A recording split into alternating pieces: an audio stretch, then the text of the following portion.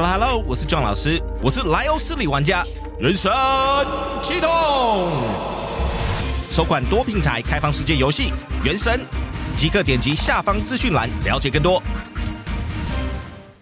Hello， 同情家族，欢迎收听 Look Back Sunday。在这个节目 ，John 老师会汇整过去不同国家与主题的热门跟读文章，让你可以在15分钟内吸收最精华的世界时事趣闻。Let's get right to it.The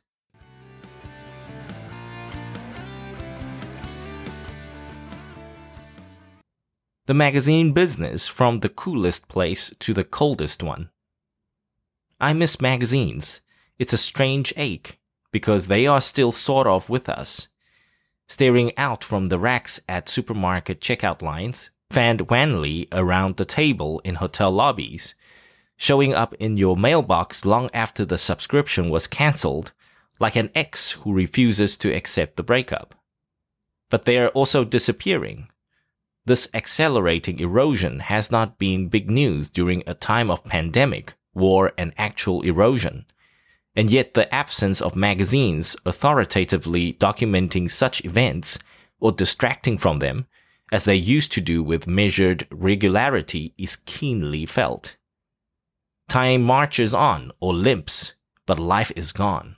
There's no more money.The print editions of their former sister publications, Entertainment Weekly and InStyle, which once frothed with profit, stopped publishing in February. It's been au revoir to Savoir and Marie Claire, shrouds for Playboy, Paper, and O. As I type this, people are tweeting about The Believer being bought by a sex toy site. Two recent books, Dilettante, by Dana Brown, a longtime editor at Vanity Fair,and a new biography of Anna Wintour by Amy Odell, formerly of Cosmopolitan.com, are graveyards of dead or zombie titles that were once glowing hives of human whim. There were so many magazines in 1994, Brown writes. So many new magazines and so many great magazines. All the young talent of the moment was eschewing other industries and flocking to the business.It was the coolest place to be. Then suddenly, the coldest. On the big fancy cruise ship that Brown had just boarded, Vanity Fair, where he'd been beckoned by Graydon Carter, while a barback at the restaurant 44, he and so many others then could only see the tip of an enormous iceberg they were about to hit, the internet. Smartphones, little self-edited monster magazines that will not rest until their owners die, were on the horizon. These may have looked like life rafts, but they were torpedo boats. Every year, the American Society of Magazine Editors issues a handsome award, a brutalist-looking elephant called the Ellie, modeled after an Alexander Calder elephant sculpture. Any writer would be proud to have it on the mantelpiece.The history of modern American literature is braided together with its magazines. The future can feel like a lot of loose threads waving in the wind. Next, the not-so-glossy future of magazines. One evening in mid-September, a gaggle of writers and bon vivant editors gathered by the outdoor fireplace and ivy-covered trellis of a West Village tavern. Steak was served,and the toasts lasted late into the night. The revelry trickled out to the nearby sidewalk. It could have been a scene from the Jazz Age heyday of the Manhattan magazine set, or even the 1990s, when glossy monthlies still soaked up millions of dollars in advertising revenue, and editors in chauffeured town cars told the nation what to wear, what to watch, and who to read. This night, however, had an elegiac tinge.The staff of Vanity Fair was saluting the magazine's longtime editor, Graydon Carter, who had announced that he was departing after a 25-year run. In the back garden of Carter's restaurant, the Waverly Inn, star writers like James Wolcott and Marie Brenner spoke of their gratitude and grief. Carter had always had a knack for trends. Within 2 weeks, 3 other prominent editors from Time, Elle, and Glamour announced that they too would be stepping down. Another titan of the industry, Jan S. Wenner, said he planned to sell his controlling stake in Rolling Stone after a half-century. Suddenly, it seemed, long-standing predictions about the collapse of magazines had come to pass. Magazines have sputtered for years, their monopoly on readers and advertising erased by Facebook, Google, and more nimble online competitors. But editors and executives said the abrupt churn in the senior leadership ranks signaled that the romance of the business was now yielding to financial realities. As publishers grasp for new revenue streams, a try-anything approach has taken hold. Time Inc. has a new streaming TV show, Pawns and Claws, that features viral videos of animals. Hearst started a magazine with the online rental service Airbnb.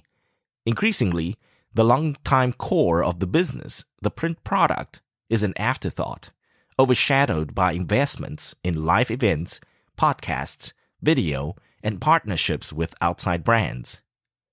The changes represent one of the most fundamental shifts in decades for a business that long relied on a simple formula: glossy volumes thick with high-priced ads. Sentimentality is probably the biggest enemy for the magazine business, David Carey, president of the Hearst magazines, said in an interview. You have to embrace the future. Next. Edward Enninful is named editor-in-chief at British Vogue. Edward Enninful, the creative and fashion director of the US magazine W, is set to replace Alexandra Shulman as editor-in-chief of British Vogue, its parent company, Condé Nast confirmed Monday. The first man and the first black editor to take the helm of Britain's most powerful fashion publication in its 100-year history, Enninful will begin his new role August 1st. A top stylist and acclaimed fashion director who migrated to Britain from Ghana as a child, the 45-year-old Enninful is known for his cheerful demeanor, his legendary fashion covers, and for having an army of loyal fans in and out of the fashion business. He received an Order of the British Empire in June for his services to diversity in the fashion industry. Condé Nast's international chairman and chief executive, Jonathan Newhouse, called Enninful an influential figure in the communities of fashion, Hollywood, and music, which shaped the cultural zeitgeist, and added that, by virtue of his talent and experience, Edward is supremely prepared to assume the responsibility of British Vogue. The appointment comes 3 months after Newhouse named another man, Emanuele Fonetti, to the helm of Italian Vogue, following the death of Franca Sozzani. Enninful was an unexpected choice. Born in Ghana, Enninful was raised by his seamstress mother in the Ladbroke Grove area of London, alongside 5 siblings. At 16, he became a model for the British magazine ID, after being scouted while traveling on the Tube, London's subway system. He has called modeling his baptism into fashion. By 17, he was assisting on photography shoots for the publication with the stylist Simon Foxton and Beth Summers. In 1991, at 18, he took over from Summers as ID fashion editor, making him one of the youngest ever leaders of a major fashion publication. He also obtained a degree from Goldsmiths, University of London. Although there are a handful of notable exceptions, the fashion industry has a dearth of black power players, and that had been a source of immense frustration for Enninful, who has made a considerable effort to improve things. He has made headlines with accusations of racism, including after he was assigned to sit in the second row at a couture show in Paris in 2013, when white counterparts were in the first. Good job, and thanks for tuning in. 想要收听更多过去的跟读单元以及节目，欢迎到我们官网 www.15mins.today。有兴趣 John 老师以及其他资深英语老师对谈的节目，记得周末也要回来收听我们通勤学英语。Catch you in the next one!